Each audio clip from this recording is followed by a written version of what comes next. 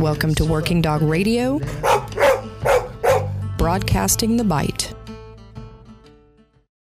I want to take a second to talk about equipment selection for patrol work. One of the most important aspects of teaching and maintaining patrol functions is your equipment. Proper equipment selection and fit makes all the difference in the world when it comes to creating and maintaining patrol and sport dogs. This episode is possible in part with support from Arno at ALM Suits. Because of the importance of this equipment, I use ALM Suits exclusively. I've owned one for about 5 years and use it almost daily at the kennel, and have caught thousands of dogs and tens of thousands of bites. Arno was able to make a great fitting suit for my lanky ass, and I couldn't be happier with it. Arno can take your measurements and make you a suit that would make Jacob Davis happy. Who's going to Google that to get the joke? Arno uses top quality materials and handmakes each and everything he does in his shop in Vegas. Between the top-notch materials and the handmade aspect, you're getting some of the best bite equipment in the world from ALM. The suits come in a full range of weights, from training weight to comp weight, which is what I use because I'm not a pussy and you shouldn't be either. He offers some Kevlar inserts to make the thinner suits a little safer and more comfortable, plus they keep your tattoo artist happy. He makes a full range of toys and reward tugs also. Be sure to hit him up at almk9equipment.com. That's the letter K, the number 9, or Arno, A-R-N-O, at almsuits.com. Be sure to use the discount code WDRadio for 10% off your first order. Tell him you heard it here. Now go get bit.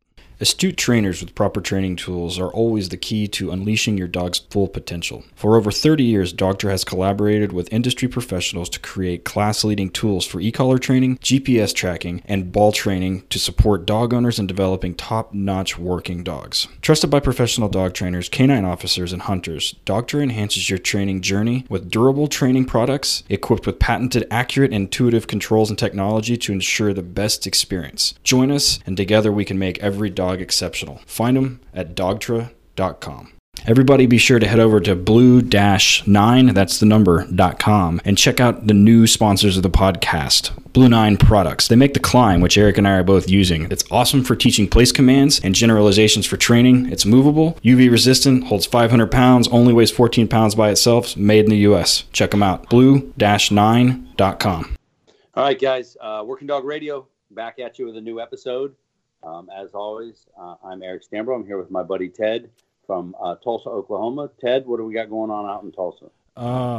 It finally cooled down a little bit, so that's sort of cool. The little single-purpose dog that we raised from a puppy, the little pointer, his handler is starting his last week of class with him, and God, that was the most frustrating thing. Not the handler, the dog, and because like we're going to get into here in a second with this guest, I'm used to, doing pointy-eared dogs, and Crow is definitely not, but he's a tracking freaking rock star and a drug. I mean, he is a machine when it comes to drugs. The sheriff's office wanted him for kind of like amber and silver alerts and a dog that they could take into schools and everything else. The other dog they have from us is absolutely not a dog you take anywhere. You don't want somebody getting bit. So we didn't do that one. We got some other dogs that came in. I wish we had done the RAN episode after the last things have transpired. One of the vendors in Holland ended up hosing us, and so I've got a whole fucking thing about dealing with those assholes. So that's straightened out. But other than that, we got some I got some handler schools going. We're getting ready to go to a wedding for a handler in Colorado. Todd, who's a friend of ours, he lives up on the Front Range. And then we come home, and then you and I are going to be in Albany the first week of October, which is probably about when this will air, right after. Yeah, be right about then. I'm excited. I have a handler in town now from the United Arab Emirates. We're it's a Sunday. We're working his dog today. As a matter of fact, he goes the end of the month. They'll fly back, which is turning out to be a major pain in the ass to fly a dog into Dubai, but we'll get it straightened out. And then next week, basically, I have a trainer coming in from Aruba to pick up the dog that I have for them. The Aruba Police Canine. I've been supplying their dogs for them. So he's coming up, going to spend a weekend with the dog. The dog, I mean, I can't take much credit. I bought the dog as a titled Mondio ring dog. They wanted a single-purpose bite dog, and he will fuck you up. So his obedience is super tight. He's a real nice dog, man. So that was easy for me. I didn't really have to do much. and they're gonna have a good time with them. I, as most everybody knows, at least if you follow me on my Van Ness Canine page on Instagram, you know that I belong to a water ski team at the lake I live at, and we had our last show of the year yesterday. And on one of the acts, I have a girl sitting on my shoulder, and the boat takes us off, and we build a little pyramid thing. Well, this particular start was all weird because the way the ropes were, and the boat driver ripped it, man, and ripped me off that dock, and I ended up falling, and crashing into the water with the girl on top of me. And right away, I was like, man, that fucked my back up. And so I've been in a shitload of pain yesterday and today. Still up here training dogs. No bite work today because of it. But I'm like standing up doing this interview in like a weird bent over position just because it feels better on my back. But that sucks. Yeah, it does suck. God. So Man. before we introduce our guests, let's go over our big news, the big Working Dog Radio news as we go forward. So I guess as we're recording this, so this is mid-September. If you're following us on Instagram and Facebook, you've probably seen us talking about Patreon. And the Patreon thing is now live. As of this recording, we've already got several people signed up. And so how this works and how this came about is, Eric and I get contacted all the damn time about, how do you imprint? How do you do this? How do you do that? Yada, yada, yada. How do you set up scenarios? Some ways that I think people are looking for either to keep it fresh in training or they just need some direction outright. And this format, the podcast, is really not the best venue for that. This is more of an informational thing, which is what we're doing. So anyway, the Patreon page is a subscription-based service where you'll have access to Eric and I and some of our guests down the line for a fairly nominal fee per month. I think we've got, as of this recording, we've got 3 levels set up, and I think the most is $15. But what you're going to get is several videos a month of either me. There's already some up right now of me walking through a correct building search, what I want to see, how I want to see it, and I walk through the building beforehand with the camera and say, this is what you're going to see, this is how I want it done, blah-blah-blah. And then I handle a dog, an experienced patrol dog, and you see it happen firsthand from the announcements to the search to me calling the behaviors to, being able to see the dog's change of behavior once he goes into odor, once he finds Josh, the out process, everything else. And, the feedback has been really good already. So, I think what is going to transpire on this thing is that Eric and I are going to be able to kind of address some of the issues that people have asked for us to address either in podcast or in private message or everything else. And, you're going to get some other stuff you can't get, like, merchandise. You're going to get discounts different from in the podcast, but also in the Patreon also. But check it out. It's patreon.com, patreon.com, and if you just search Working Dog Radio, you'll see our logo. It'll pop straight up, and you can go there. What do you think about it, Eric? I'm so excited about this. There's, we proved the concept of this podcast since the beginning of the year. We know that people are enjoying it. People listen to it. It's been successful. We have reached a large audience. But again, we can't train on the podcast. Guys, people tell me they do get some pretty cool information. It's snippets, small snippets of information on how to do some things.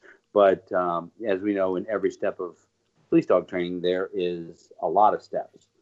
So like imprinting odor, I can tell you kind of how I do it in a Right. little bit. But unless some people can't do that, they got to see it. So that type of video thing. And for me, the one thing I forgot to mention, this is my first public announcement of it. I am retiring from the police department October 31st of this year. So this will come out, in the early October, and people will know that I'm retiring at the end of the month just to do the business and the Working Dog Radio stuff full time. Traveling around. I'm going to Aruba the first week of October, flying from Aruba to Albany to teach at that school. Back at work for a week, then to Georgia for a little private seminar that I'm doing, and then it'll be Van Ness Canine and Working Dog Radio full time. it's going to be nice. So I'll be able to put a max effort into the Patreon stuff, and I think people are really going to like it.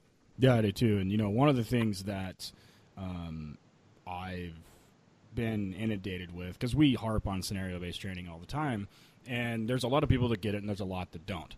And I think this will be a great platform for people to see what we're talking about, and you'll have access to, you'll hear me a lot of times talk about, there's certain core exercises within each one of these scenarios that are trainable that we teach, whether it's a send out, whether it's basic obedience, whether it's off leash control, whether it's long line handling, whatever it is. There's all these little micro skills, and depending on whatever I've got going on that night, we're working on individual skill sets for the dog and or the handler as a team.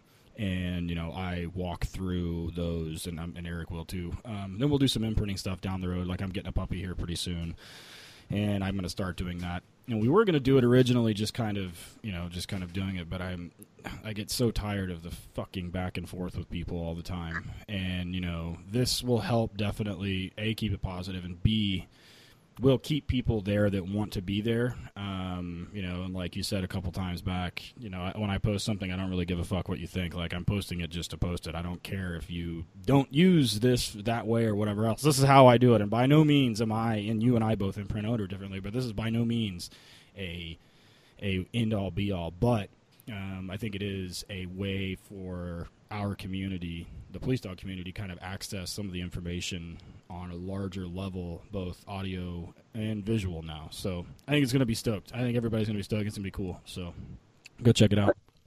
That's cool. So let's get into our guest. I and you and most police dog trainers, not everybody, but most police dog trainers do tracking. We train dogs for tracking. I have had, trained a lot of police dogs for tracking, hard surface, regular crushed vegetation and everything.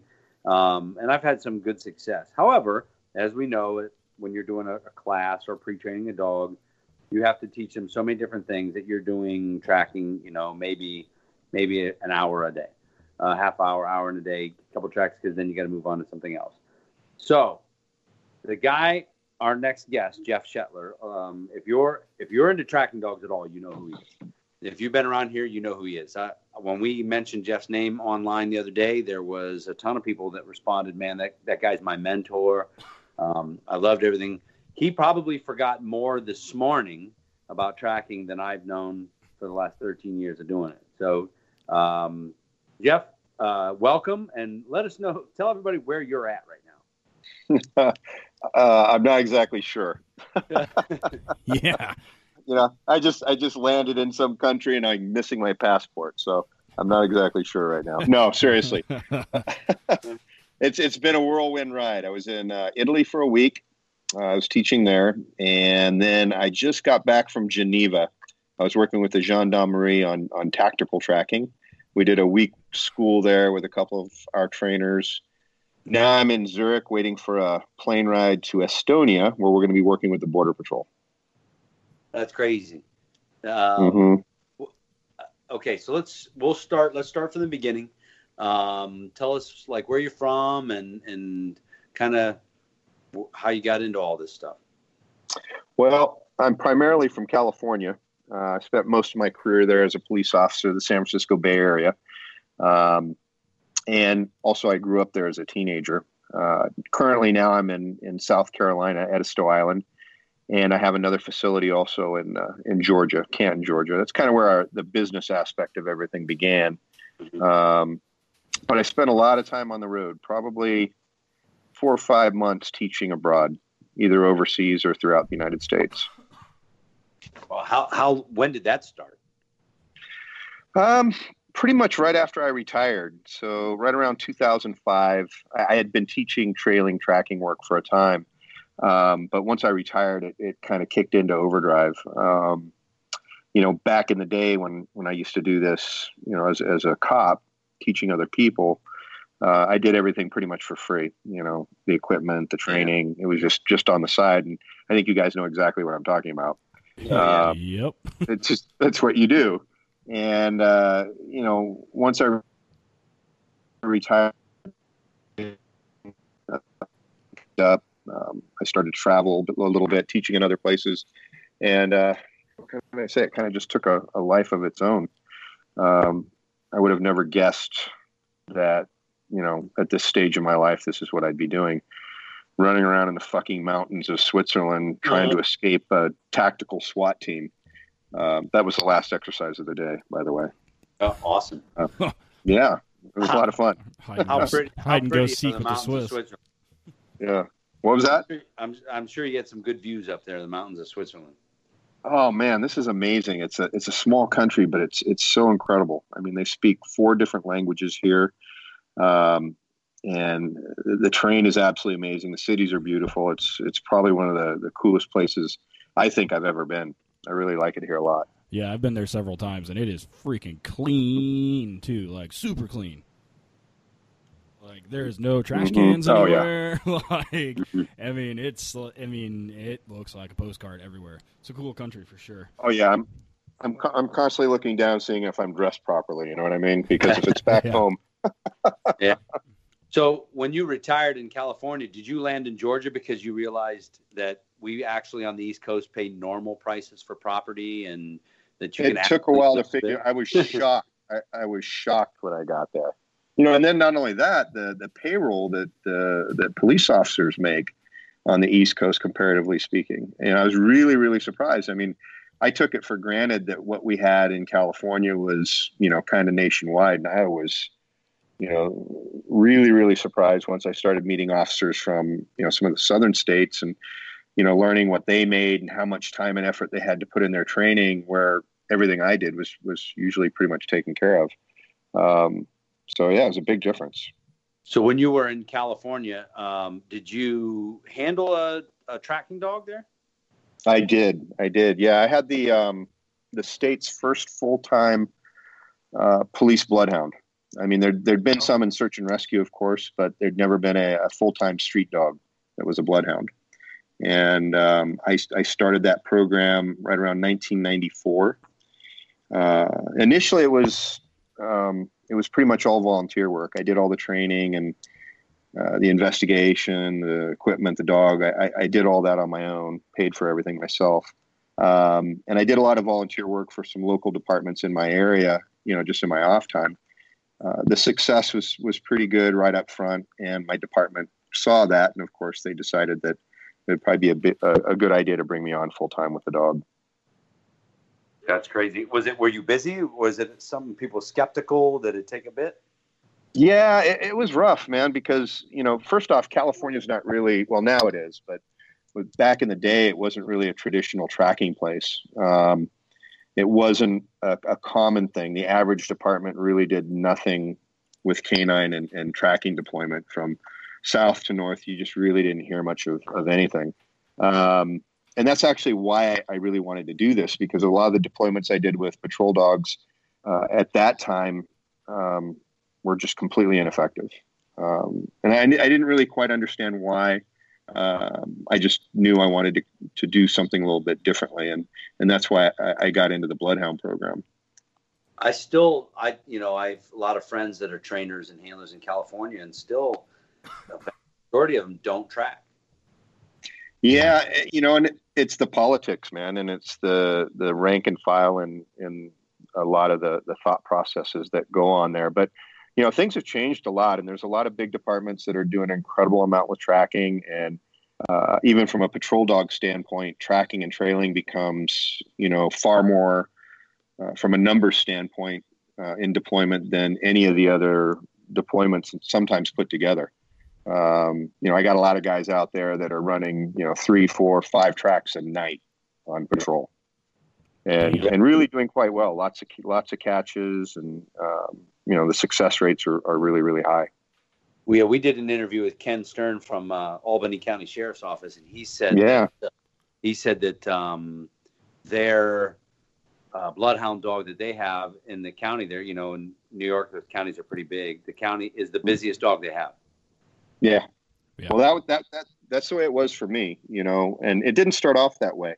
I kind of had to learn my way around the program a little bit. But by the time I was midway in my canine career, my deployments were double what all the patrol dogs were. That's crazy. Yeah, and it's just because we could be used for everything. I did everything from missing persons to cold burglaries to hot cases. It really didn't matter. On hot Friday and Saturday nights, I could easily work 7 or 8 cases a night with no problem. So in 1994, you said you got the dog? Yeah. Mm-hmm. Who was selling bloodhounds in 94? Not anybody really, and this industry really didn't exist. Back in the 90s and actually before, the whole bloodhound type thing was more of an apprenticeship program. You'd meet some guy or some handler, you'd work with them, learn from them, pick a bloodhound, and hopefully get the right thing and make it work. And that was kind of difficult because formal education, like from a patrol dog standpoint, that just didn't exist. And so there was a lot of good, and honestly, there was far more bad.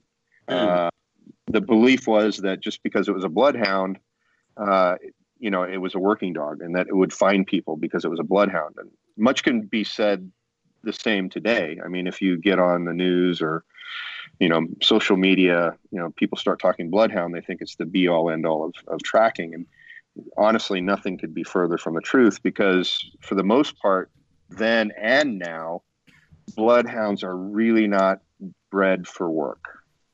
They don't have the work ethic for deployment.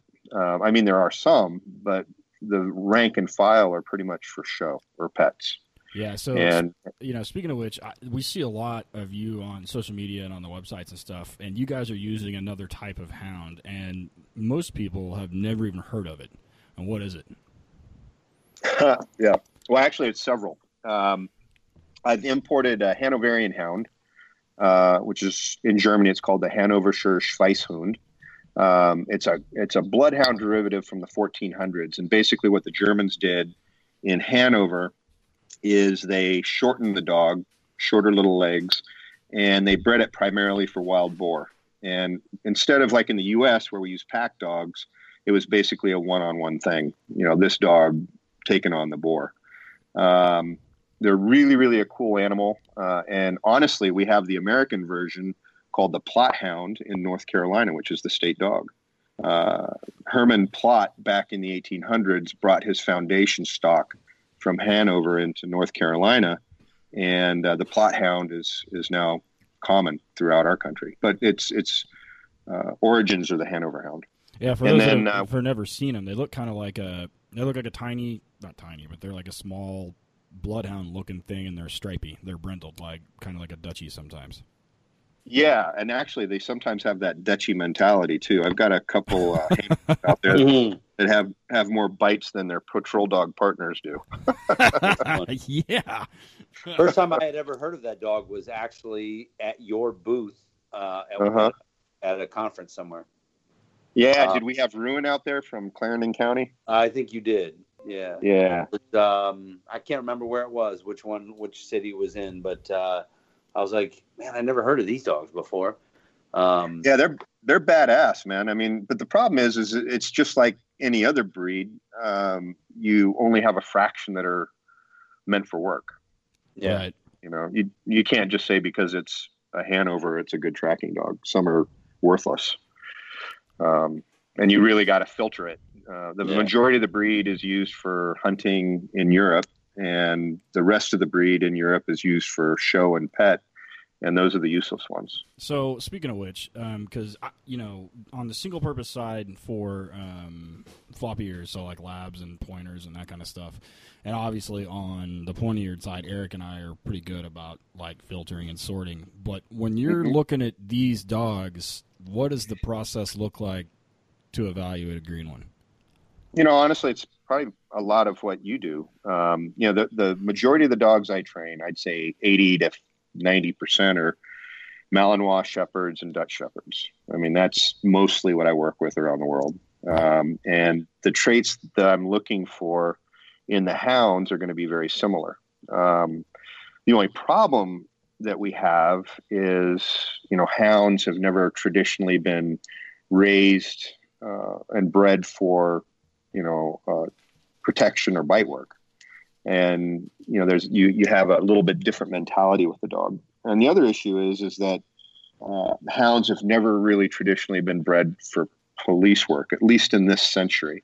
If you go back 100 years, it was a little different, but now it's just really not the case. Even though you run into breeders who say that they're breeding police hounds, it's not really true. Yeah, Eric and I run into that all the time with the police dog side with pointy ears, and they're like, "Oh, this is a great dog. It's a German Shepherd, so that means it should be a good police dog." And I always have to use the analogy, like, how many kids played basketball in high school?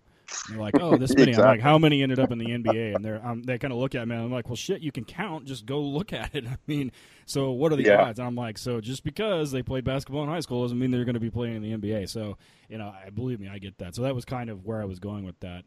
And because, I've never actually done a hound. Like, I've never done a bloodhound or a Hanover or any of those. So the closest we've done several pointers. My issue with them is always, especially if they've ever, I super try to find one that has never been on birds ever and has never seen a hunt, because I've tried several times to convert and they're almost impossible. And, and it's kind of interesting you say like the industries are different because, because I'm in Oklahoma and I'm sure South Carolina is the same way. There's tons of hunters there. And because of that, there's tons of bird dog breeders. And they do not know shit about police work. And I don't know anything about gun dog work, and I don't care. I'm not going to hunt.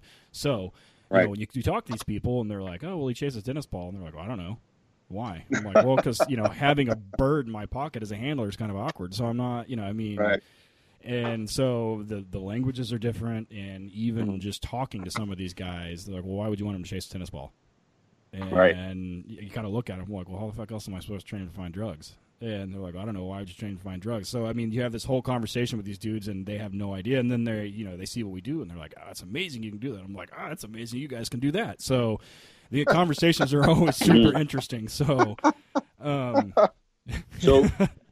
with the hound breeds, the pointy dogs, we know when we get X-rays, and we know what health issues that are created, the hips and the elbows and the spines and the cancers and all that. What are some things that we see bred poorly into the hounds? Like what should people be aware of as far as health goes? Well, everything that you just mentioned are right there too. So hips, elbows, hearts, thyroid. But with the hounds, you got a couple other issues. You have entropion eye. This is where the eyelids kind of roll in on themselves, and the dog's always got droopy eyes and drippy eyes. You'll see this with the baggy-eyed bloodhounds constantly. And you also have some ear issues. Every now and then with the hounds, you'll have a rage issue. I don't know if you've seen that in the other breeds, the canine rage, where they just kind of go white shark on you. Yeah. Oh, that's fun. But without any control. All right. So you land in Georgia. Yeah. And did you immediately start like, shit, I got to get kennels, I got to get things going? Or is that how we... No, dude. No. This was not supposed to... This was not supposed to be a business. I bought this dream home of mine, 4,000 square foot log cabin on some acreage on top of a mountain by a lake. And, I'm going to go, you know what? I'm just going to train a few dogs to help pay the mortgage. No, yeah. Yeah. And so get a couple dogs, throw them in the garage. And, 6 months later, I'm building a kennel building, putting in a lot of concrete and hiring employees. A year later, I'm looking at another facility in South Carolina. And, 10 years later, well, here I am in Switzerland. So none of this was planned. None of it was organized. And all of it, frankly, was off the cuff. So pretty much about year one, there was no going back. It was forward or you're screwed. Well, it wasn't even screwed. It was just, it just started rolling. And, I've never had any great dreams of, being on top of the world in anything, so that wasn't what was driving it. It was just, I've always had a huge passion for what I do, for the work, the training. And, it's just honestly constantly being a kid now, playing cops and robbers and cowboys and Indians. And, that's the majority of my day now. I mean, it's great. Yeah. And get paid for it. That's good. Good time. Yeah. Yeah. All right. So we're going to take a minute here, pause, so we can throw some of our sponsors in here. When we get back, we're going to get into the nuts and bolts of tracking and trailing. Yeah, man. Eric here. Like many trainers, Ted and I go through toys with the hard super chewer dogs we typically have in our kennels. So we need toys designed to withstand the grueling reality of high drive working dogs. That's where USA Canine Dog Toys excel. Their toys are made from an extremely durable rubber compound. They have reward toys as well as food dispenser toys, all made to last and are very affordable. All the toys are military themed. Go to the website, www.usa-canine.com. Check out the grenade-shaped toys. They got the cherry bomb. They got a lot of other great things over there, military-themed toys. Here's the best part. A portion of all USA Canine proceeds go to support military working dogs and other veterans organizations. And that's freaking badass. www.usa-canine.com.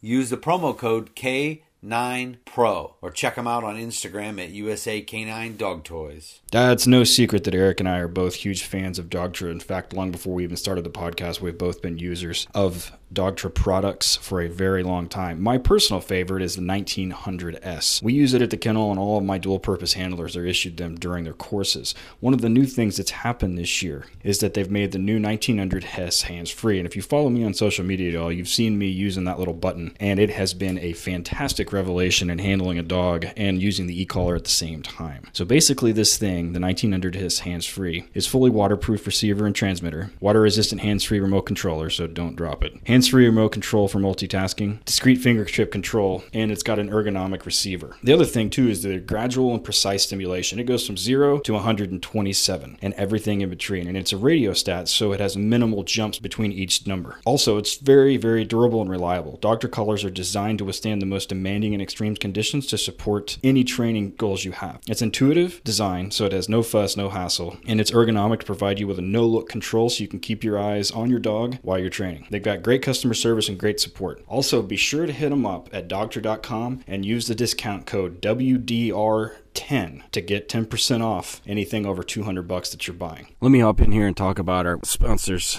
for the podcast, Southern Coast Canine, based out in New Smyrna, Florida. Southern Coast Canine has been providing better training, better results, and better dogs for over 25 years. Led by Bill Heiser and known for their excellent high-drive dual-purpose and detection dogs and outstanding customer service. They have what you want and what you are looking for. Call 1-877-903-DOGS. That's 877-903-3647 and speak with Bill to discuss your canine needs today. Or visit southerncoastcanine.com. That's the letter K, the number 9. Follow them on Facebook and Instagram at Southern Coast Canine, the letter K, the number 9. All right, we're back with Jeff Shetler from Georgia NTC, well known in this industry for tracking and trailing. Again, I learned something today that I would have always said, if you want to learn tracking with hounds, go see Jeff. But he just told us that still pretty much most of what he does is with pointy-eared patrol dogs.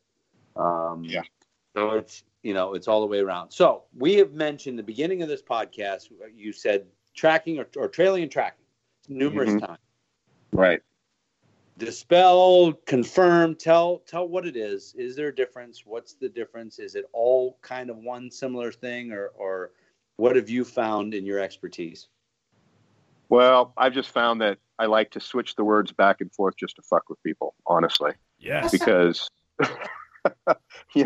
because I'll say, I'll spend all day saying trailing, and then also the next day I'll move to tracking, and that just throws everybody for a loop. I think really it's all synonymous. We're using just a bunch of different words saying the same thing. It's kind of like all roads lead to Rome. Now, granted, you're not necessarily going to want to take all of them. Some roads might be a little bit better, but for the most part, the job is the same. And I don't even like to use tracking or trailing really anymore. What I like to use is the term manhunting. Because, when you're hunting somebody, especially in an urban environment, you're not just following one particular thing. You're following a combination of things. And you're also using the dog's ability to calculate based on experience and exposure to the area that he's in to work through that place. And you're using some ground scent, you're using contact odor, you're using air scent, and it's back and forth, and it's so seamless that the average person doesn't even comprehend that it's occurring. So, if you're going to, you can't really differentiate between the two. I mean, if you're looking at classical tracking, that would be footstep to footstep.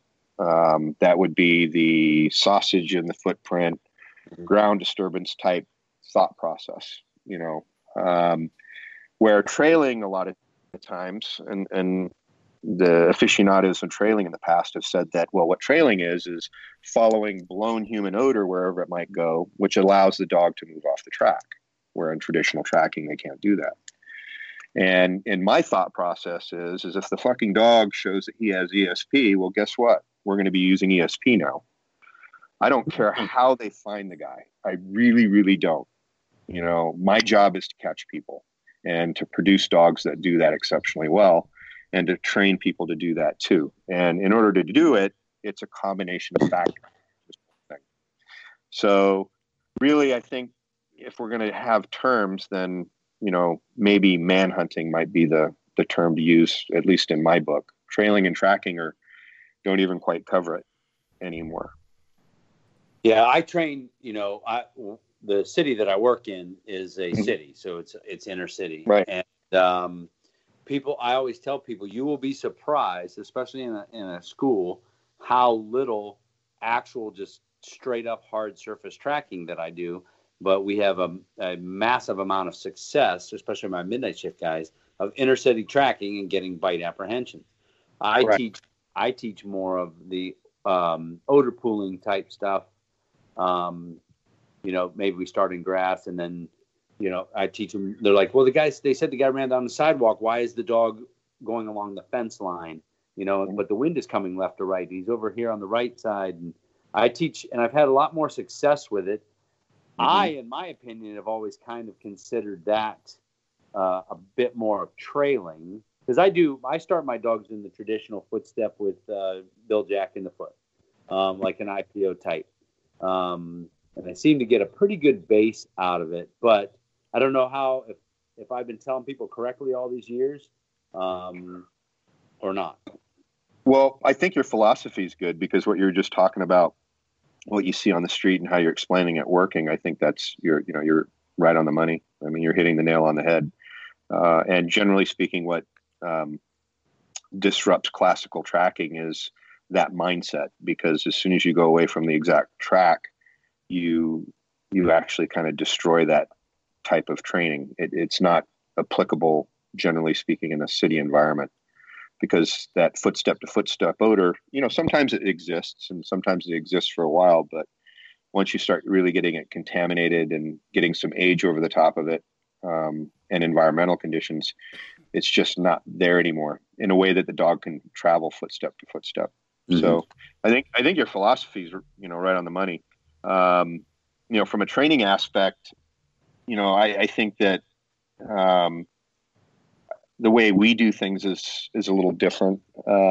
We do what's called a fire trail or a runaway, utilizing the dog's natural prey drive to hunt and catch something. Very, very similar to what a mother wolf or mother coyote would do with one of its cubs. The same type of process. Bring a wounded animal back home to the pack, throw it out with the pups, let them chase and kill it, and then consume it. And with our trailing or our manhunting, we do a very similar process. One of the beliefs that I have is that the reason why the dogs do this isn't really so much for the reward, be it cookie or ball or tug, whatever that you have, or for obedience, or necessarily for pleasing the handler.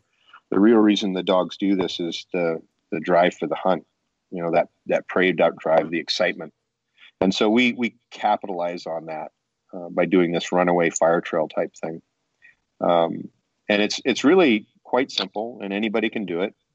You take a young pup or an older dog, all off lead without any equipment or leash. You put them in an area that's got a lot of vegetation, rather high. I like tall grass or tall weeds. You hide them behind a tree. You bring a trail layer out, and he entices the dog with some, exciting words, or maybe a ball or some food or something. And then he quickly runs off and gets out of sight. And in the beginning, the distance where he gets out of sight to is relative to the maturity of the dog. So it could be, for a puppy, 20 feet. But for a year-old dog, it could be, 75 yards. And then you cut the dog loose and let him do whatever the hell he wants to do to find that person.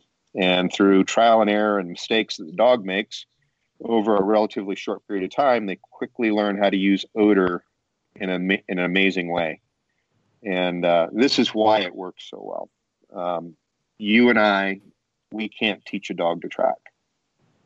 It's just not possible. We can't teach a dog to follow odor. Because they inherently know how to do this when they're born. It's part of their makeup, their DNA.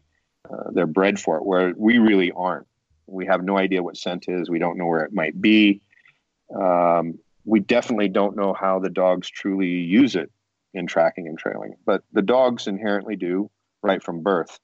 And I think that a lot of times, instead of getting into the minutia of the details of how this dog has to do its thing and making sure it does it in a specific way by certain rules and game plans, that if we just let them do their thing and we read them appropriately and try to guide them towards the right source by making sure they don't get off on other things, it usually works a little bit. So I do have some honestly, dogs. Go ahead. I do have some dogs that I will do that, kind of more of at first as a test to see, do I need to incorporate the food or not? But the difference is, and I like what you said, is so I'll do it. I'll usually have the dog on the other side of the guy's truck or car, tease them up with whatever their favorite thing is. Then I go out of sight. I'll talk to them as I'm, hey, I got your toy, and I have the handler kind of fake going and teasing them up a little bit. And then when they go, I've been having the handlers keep them on leash, but you're saying you just unhook them and let them go. Yeah. I like that. Yeah, and I'll tell you the reason. Generally speaking, the human is nothing more than a giant sea anchor for the dog. Mm-hmm. And we do more to fuck it up than we actually do to help. They know how to do this job. And, I have 8-week-old puppies that track and trail amazing distances without any help at all. Realistically speaking, what we need to do is just try to focus them on task of finding one particular thing without distraction. That's the biggest deal. And I've done the food method and all the different styles of starting a dog, and everything can work. I mean, I know that, but I've never had anything work as well as just letting the dog do his own thing the way he wants to. And that is actually through self-discovery. When they learn how to make mistakes and then correct them on their own without a lead or a handler, line checking them, they have a tendency to hardwire those corrections in their brain. Yeah, a perfect example is, like when you're doing traditional tracking, we have this thought process in our brains that if the dog deviates from the track, that we line check them and put them right back on it. And when they get on there, they get a good boy, for example, or, that sausage in the track, whatever it might be, in the belief that that scent is right there where the person walked. And the way we work, on the other hand, is allow the dog to get off, do whatever he wants to do when he gets off. And as long as he's actually hunting and working, let him do it for as long as he wants, because as soon as he finds where he made the mistake, corrects himself, and gets back on track again, he forever remembers that event. And it's actually kind of like detection training, if you think about it. That's what I was just about to say, yeah. You'd never guide a dog to source, right? Yeah. You don't do it. It's cardinal sin, right? I mean, it's one of those things that's just bad juju. Right. Why do we do it with tracking? Well, that's what I yell at handlers all the time. Not my handlers, but other handlers, where when we're tracking, or when they're doing drug work, like they're walking down the side of the car and they're tapping and whatever else. I'm like, what the fuck are you doing? And they're Right. like, just let him work. And they're like, well, this, that, and the other. I'm like, do you track like that? And they're like, well, no. I'm like, well, why not? And they kind of look at you like I've got a dick growing out of my forehead, and I'm like, seriously. I mean, if he knows what he's looking for, I was like, you're just the asshole with the thumbs. Just stand back there, and he'll let you know when he needs you. And exactly. Like, I'm like, if you'll just let him, he'll fucking work it out. Just just hold on a second. And typically they're like, oh wow. I'm like, yeah, I know, right? Like, let him go. My biggest job, honestly, nowadays is teaching people how to let go more than anything, and how to not micromanage, how to keep their mouths shut, and how just to let the dog do their thing. And then at the same time, try to have fun while they're doing it. And it seems like as soon as you put those three things finally together, that's when the successes start to occur. So how long into this process before you incorporate the mouth breather at the other end of the line? With the babies, when we start at 7 to 8 weeks of age, we may not put any equipment on them for 8 to 10 weeks. And actually, kind of the goal is, I want a puppy to be able to do almost a 3/8 of a mile track, double blind, 30 minutes old, all off lead, and catch the guy in just a matter of a few minutes. And when that happens, that's when I'll start putting equipment on them. Are you primarily harness tracking, or do you do off the collar, under the leg, or how do you do it? Yeah, I only do harness. I don't like the collar because it's just restrictive. I don't really care how people track. And honestly, you can put a dog in a purple, ballerina tutu, and they'll track in that too. The equipment's irrelevant. But the only reason why I put that harness on, and I'm very particular about the type of harnesses, is just for comfort, because a lot of what we do is really, really extensive hardcore tracks. And a perfect example is, the graduation track for one of the guys today was a 5K track, all double blind in the mountains of Switzerland. And it took the dog 2.5 hours of constant tracking. And it was actually a 2-dog team to get to me. So you got to have good equipment, and collar tracking in that type of condition is just counterproductive to the dog. Yeah. So are you people fucking listening to this? His graduation track was a fucking 5K. Our tracks here for Certification Ohio are like 120 feet, 2 turns, and that's it. And guys are like in full panic mode. This sounds like the episode we just did with Daryl Wilkerson too, where it's like listening to the FEMA certifications and people bitching about certifications for patrol dogs in the U.S. I'm like, oh yeah. No shit. Go track in Canada for their test. Same thing. Long. Well, the dogs do it really easily. I mean, we finished this one, and we actually only cut it early because we had to finish by 11 a.m. Otherwise, I would have dragged it out for another 4 or 5K. I was the one they were hunting, and I had no plans on letting them catch me anytime soon. And we got done, and the dog was just ready to go again. I mean, full bore, and it's amazing how long dogs can track without getting tired. And generally speaking, when you have a dog that's getting exhausted on a track, or he looks like he's blown, 9 times out of 10, it's because they're out of odor. But when they're in odor and they're on a good track or good trail, normally they don't look tired, and they'll go for miles if you let them. So when we were back up real quick, because I forgot to ask you this question, when we were talking trailing and tracking, there are some folks that believe, and some folks that say it's not true, that humans have that odor flake off. I forget what they call it. That flakes off you as you're sloughing. And there are others that say absolutely not. It's 100% ground disturbance. What is I think there's 3 types. There's it can't be just skin cells, because when your dog air scents somebody, right? They get that wind scent from across the parking lot or from across the yard. That's not skin cells, that's gas. We actually off gas continuously.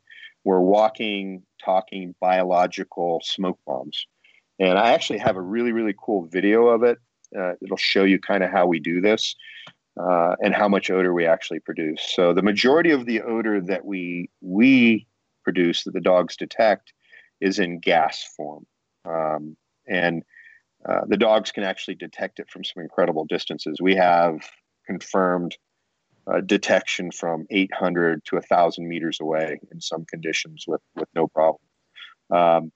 Now, the other form is kind of what you're talking about, and I'm not exactly sure if sloughing skin cells is the right term or not. I'm not a scientist, but there's a physical part of us that actually falls off, almost like a continuously shedding snake. And this biological matter is constantly degrading through nitrification. You have bacteria that work on it and that, for lack of better words, eat it. And as this happens, it also produces a gas. So these skin cells, whatever falls off the body, hits the ground. The dogs aren't actually detecting the skin cells themselves. What they're detecting is the off-gassing of the skin cells as they biologically degrade. And then the third form of odor that the dogs detect is what we call contact odor. And I'm sure you guys have seen this, and it's one of the reasons why you got to be careful when you're doing your detection work, is the oils, the oils and the biological material of our hands or our body. If we contact something, the dogs can detect this really easily. And it's not just our hands, it's, our legs, our clothing. You guys may have seen tracks where, the dog's tracking along and all of a sudden they sniff, a branch that's not in pee zone height where a dog might have peed, but a little higher where maybe the guy brushed up against it, or a spot where maybe he grabbed with his hand. So the contact odor is also very important. So when our dogs are hunting, they're using these three forms. They're doing the ground, or the off-gassing of the skin cells, the gas directly from the body, the air scent, the contact odor, and then fourth but not least is also the ground disturbance that the traditional tracking aficionados talk about. It makes sense to me. If you, I always tell people, if the first time that I take them tracking and I have laid it through high grass, and they'll see the dogs constantly picking up and sniffing the higher grass that I brushed against as I went through it. Right. Which is a smart move. Yeah, I want his nose way down inside there. I'm like, dude, he's got it. I obviously touched that as I went through it. Well, this is, and I think you kind of hit on it a minute ago. Like, there's some preconceived notions about what it should look like when a dog tracks.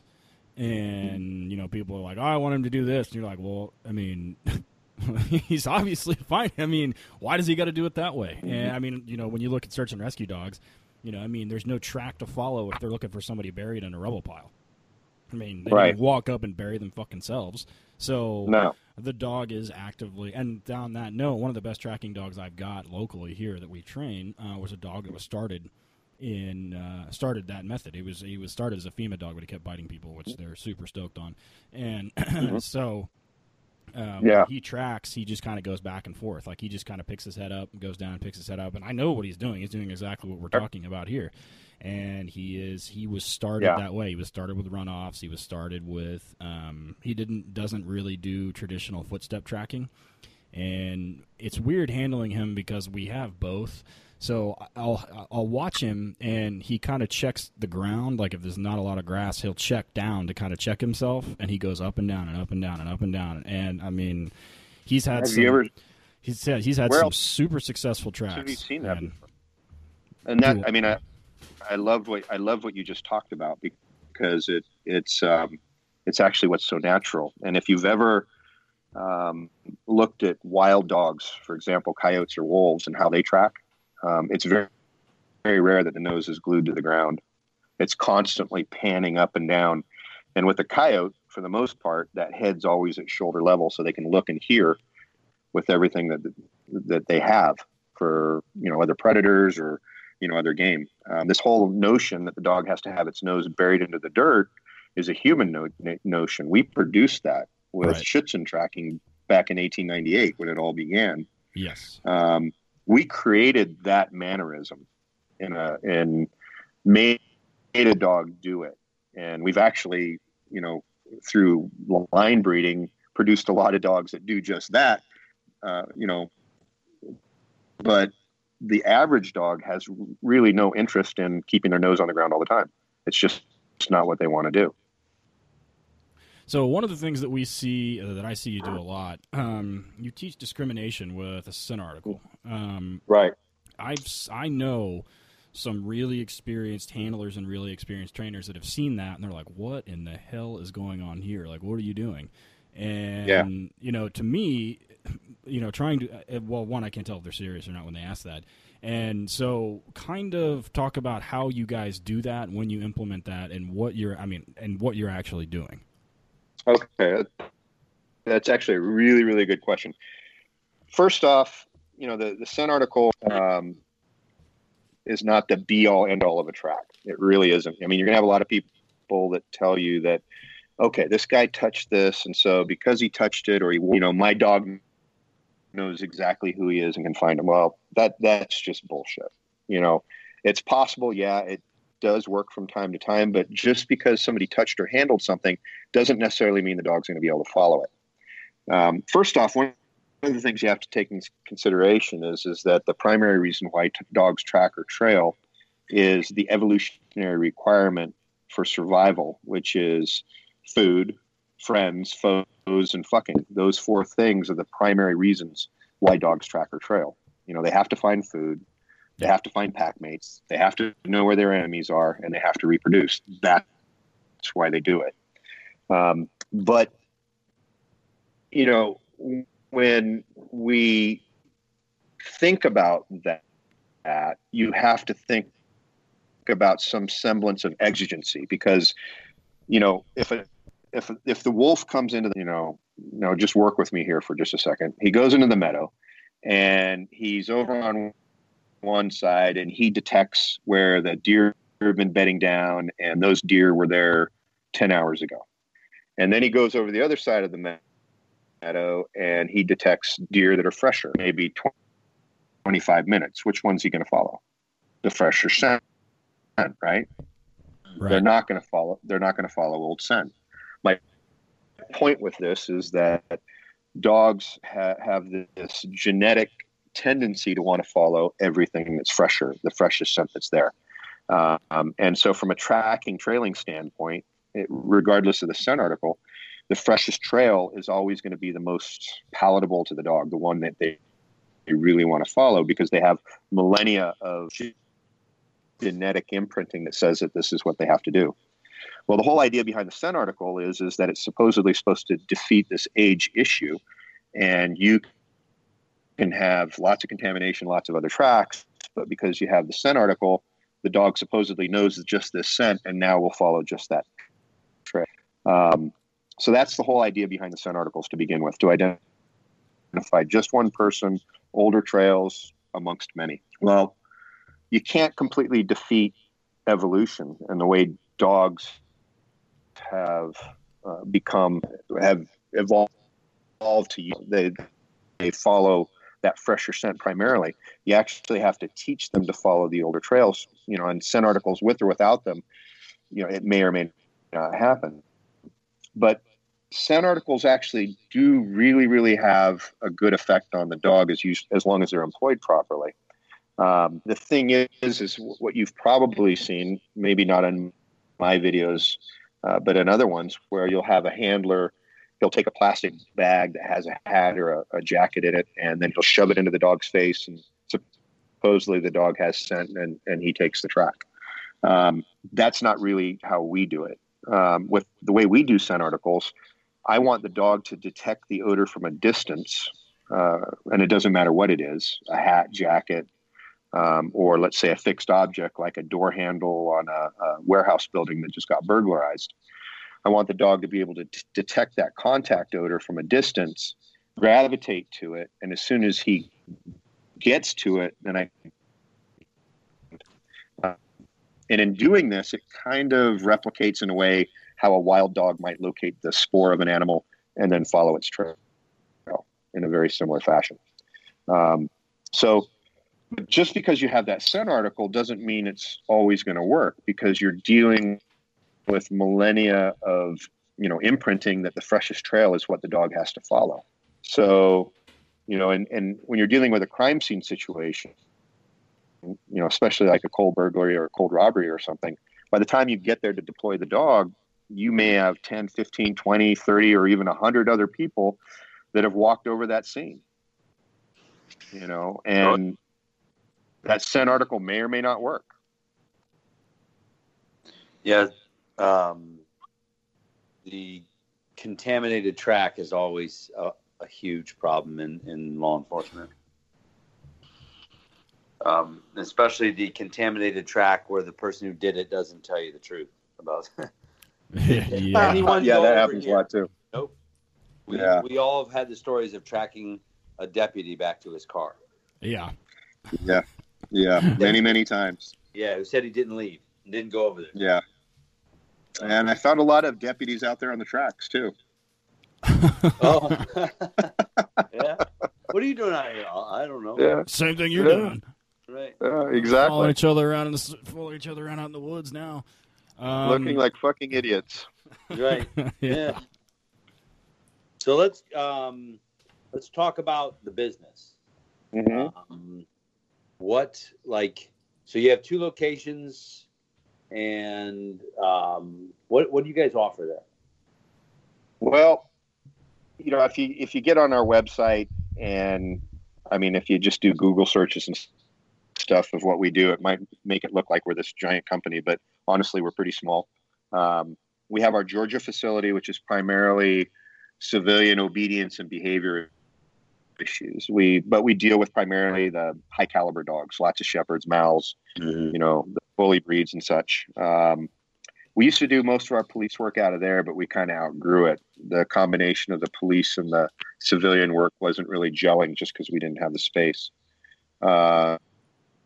So we opened up the South Carolina location, and, with the intent to primarily just do law enforcement stuff out there. And tracking is the bread and butter of everything that we do, and it's for the most part what everybody comes to train with us for. But we also do, detection and obedience and the full Monty for dog stuff. It's just tracking is the bread and butter. You have dogs that you sell also? Yeah. Yep. I do probably about 14 dogs a year, 12 to 14. I keep the number really low because I like to do hands-on myself along with our trainers. We start with puppies, so we do puppy programs. We start them in about 8 weeks, and we train them for about a year before they go to their handlers. Wow. That's a lot of food. And it's a lot of work. Yeah, exactly. So when they come, they can. You guys have handler schools, obviously, where you're training. Do you guys do a train trainers type school? Yeah, we do train the trainers. We just actually started that just last year. People come to us to learn full blown tracking from basically the ground up, imprinting all the way to tactical tracking and proximity alerts. So do detection and obedience as well. Cool. So can they, a tactical team get a hold of you and come down there and just them work like you do small group, like say Joe Schmo Police Department and their 15-man team, and they got a dog and they want to do tactical tracking, they can come down as a full unit? That's actually what we do. We've got about 20,000 acres of ground that we work on, plus a lot of urban stuff that we've got. We've got lodging for as many people as we probably can handle from a training perspective. So that's usually about 20 max. And that's exactly it. So for our military courses and our law enforcement courses, we'll have the SWAT teams come down, or platoon size elements to come and work with us. yeah, that's the way it goes. That's awesome. Where give everybody the website. It's www.gak9.com. G is in George, A is in Adam, K is in King, the number 9.com. That's awesome. I've been on the website. It's pretty self-explanatory. You get on there. You can, get on there and search around. A lot of people are always looking for tracking seminars, and it'd be nice for people to get on there. It's kind of a one-stop shop. Get on there and check it out. It's easy to get around in there. What about social media? Where can people see what you're up to? Well, I'm on Facebook, so we've got some pages on there, and then Jeff Shuttler on Facebook. You can probably find me. I do a shit ton of shameless marketing there. I'm sure you've seen some of it. Lots of videos. I try to post something every single day. Lots of pictures. This last week has been pretty cool working in Switzerland with the we've got some good videos and photos of the stuff that we did there. So pretty much I try to give a daily update of some tracking thing or, good find that one of our students did or, some school that we're teaching abroad somewhere. That's awesome. That's great. What's going forward? What's next from Switzerland? Estonia, and I've never been there. Yeah. Yeah, this is on the Russian border. It's in the Baltic states, so Latvia, Estonia, Russia. Really, really cold, really, really wet for the most part. But I'm super excited about it because I worked with a couple of these guys last year when I was training in Latvia. And I was super excited just because of how passionate they were for the tracking and trailing work that they were doing. And so we set up a school for this month, and I'm going to be working with, I think, 6 handlers and about 16 SWAT guys are going to be supporting it. That sounds amazing. Mm-hmm. Have you have you gotten any proficient in any other languages over there, or you just wing it? I wing it, and it's just great because people speak English pretty good. I speak some German, a little bit of Spanish. French I'm horrible at. I have no idea what Estonian is, but I'm sure I'll find out here pretty soon. Yeah, just as long as they know what beer is. Yeah, well, I'm having one of those right now. That's awesome, man. Ted, where can people find you? You can find me on Instagram, Ted_Summers, and then you can find the podcast at working_dog_radio, and then Working Dog Dry Goods also, and then we've got the same. And Torchlight, I forgot that one. Yeah, Torchlight K9, letter K, the number 9 on Instagram and on Facebook as well. Yeah, what about you? On Instagram at Van S K9. That's where most of my police dog stuff is. I have Van S K9 Academy on Facebook. I've been doing more of the pet stuff on there lately, and Van S K9 Academy Daycare, because I have a daycare that's also on there on Facebook. And that's all pet stuff. And of course, we have the new Patreon. Download the app, Patreon, look up Working Dog Radio, and check it out, man. I think you guys will like it. We're going to post a lot of stuff on there that you're not going to see anywhere else. It's going to be a good time. Jeff, I personally love this, man. I can see why people said that you're their mentor. You definitely know your game and have been hugely successful out of it. And you're not just making up a bunch of shit. You know the science behind it, and the results, are proof. And I'm really glad we finally managed to get this up and running. Yeah, me too. This is I've been looking forward to it for a long time, and hopefully, if you guys ever get out to Charleston, South Carolina, look me up. I'll put you guys up, and we'll go running in the swamps a bit. Shit, dude! I just told you I'm retiring. I am coming. I was like, bring it, bring it. It's fun. Thank you very much. My only suggestion is between November and April. November, got it. I can do that. All right. Thank you, guys. Appreciate it. Yep. All right, we'll talk to you guys soon. On to the next. Bye.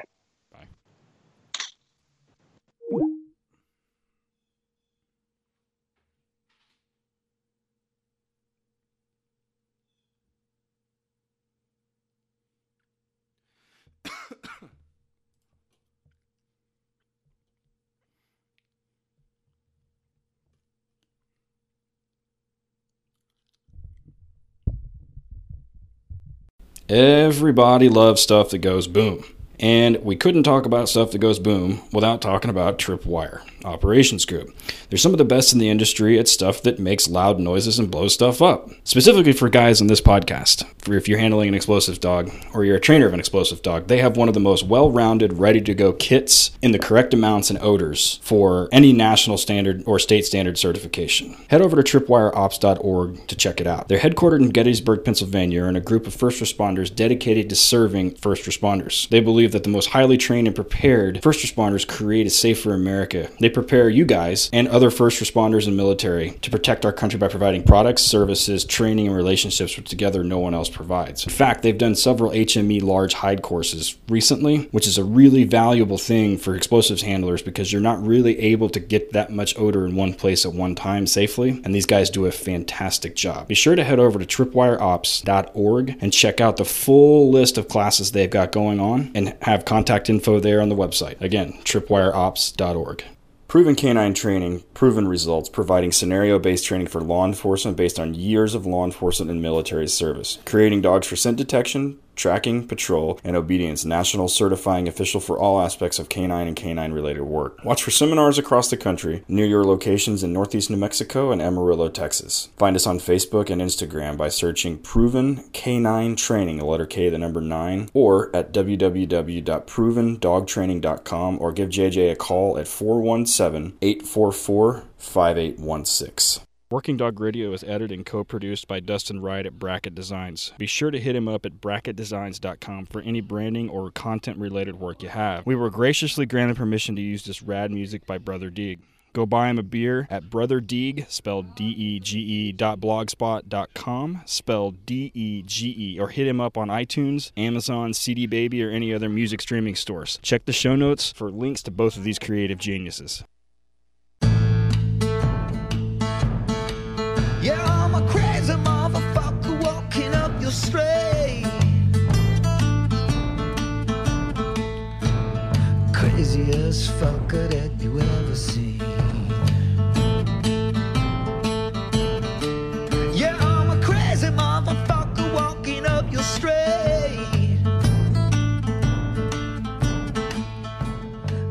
Welcome to Working Dog Radio, broadcasting the bite.